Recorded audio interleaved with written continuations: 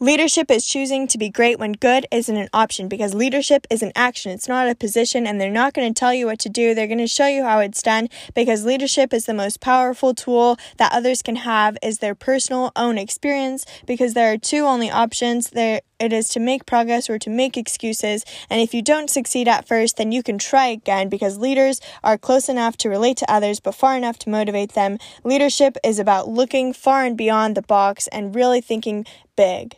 This is leadership as we know it.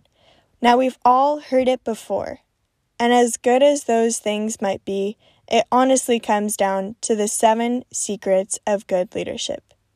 So fill your coffee and grab a pen, because today I'm expelling the 7 secrets to good leadership.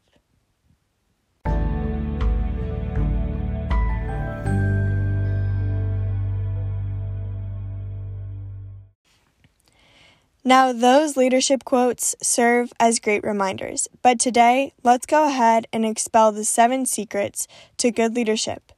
Kicking it off with number 1, good leaders are good communicators. Now, we've all heard that part before, but what I have found is that the good communicators simply carry themselves with a glass of wine in hand, or as if they're carrying comfort with them wherever they go. Now, think about it. Who communicates to you the best? Who do you feel the most transparent with when you're around them? Most likely, they carry themselves as if they have a glass of wine in hand. And I mean that figuratively. They carry themselves with comfort or with peace, ready and eager to listen to you and learn from whatever you have to share with them. So my advice, do the exact same thing. Carry yourself with a glass of wine in hand. Number 2, networking. Now let's talk about it. We've heard before, oh yeah, he or she is a great networker. But what does that mean? I have found that the best networkers are simply mastering the art of flirting. Yep, that's all it is. If you can master flirting, you can become a great networker. That means you've got to walk in with confidence. You've got to walk in knowing who you are in order to persuade or perceive the other person as just attaining as much value as you do. If you can master that art, you can master networking. Number 3, it's in you. That's right, that simple. The ideas, the motivation, and power, it's all within you. Simply, it's a matter of bringing it to a conscious level. Sit down with yourself and recognize what that means to you. What is in you? What's in your capacity? And what are your motivations? What are your ideas? And what power can you attain just simply today? Number 4, everyone feels those bad feelings too, so don't hold them in. Good leaders, they're always transparent. We feel like we know them because we really do. They share their blind spots and they share what hurts them the most. We know what they're walking through because we get to hear about it. And my advice, do the same thing. Share those bad feelings too. And you don't always have to be light-hearted and in the gratitude state of mind. You can share the bad feelings too. Number 5, every person you meet is worth listening to. So do it. Oftentimes you hear, oh, you'll never see them again. You don't have to mind what they're going through. The reality of it is that this world is so small, and every person you meet, you may run into time and time again. Aside from the fact, they're worth listening to no matter what. So do it. Sit down, pull up a chair.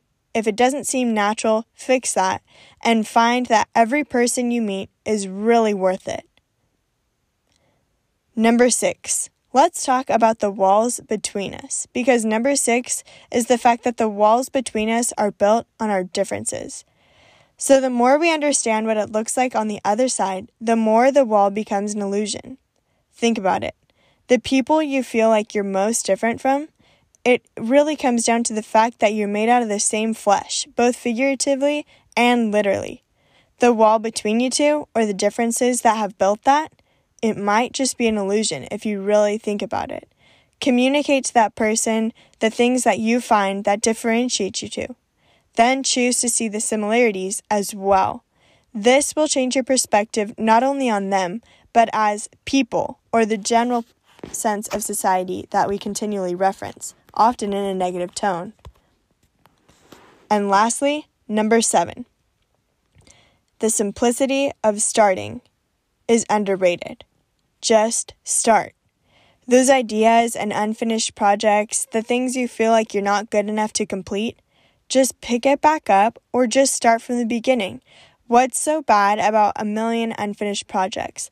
As long as you get started, you can open the seed and offer growth to happen from those areas of your life.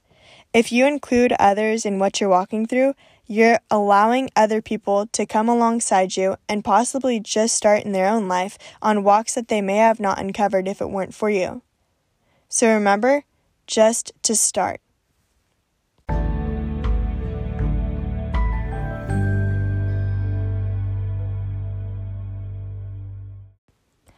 Now that I've shared the 7 secrets for good leadership that I've found in my own experience, I dare you to determine 8, 9, and 10 for yourself. What are the last 3 secrets for leadership that you have found from your own experiences? See, we are all pretty similar at our core, but each of our experiences are so worth learning from. I dare you to finish the list to 10, which means the last 3 secrets, and see what you can discover in reflecting on your own experiences of things that you've learned from people in your own life. Afterwards, I dare you to share them. The same way I've shared my secrets to good leadership with you, I dare you to share 8, 9, and 10 with people in your life.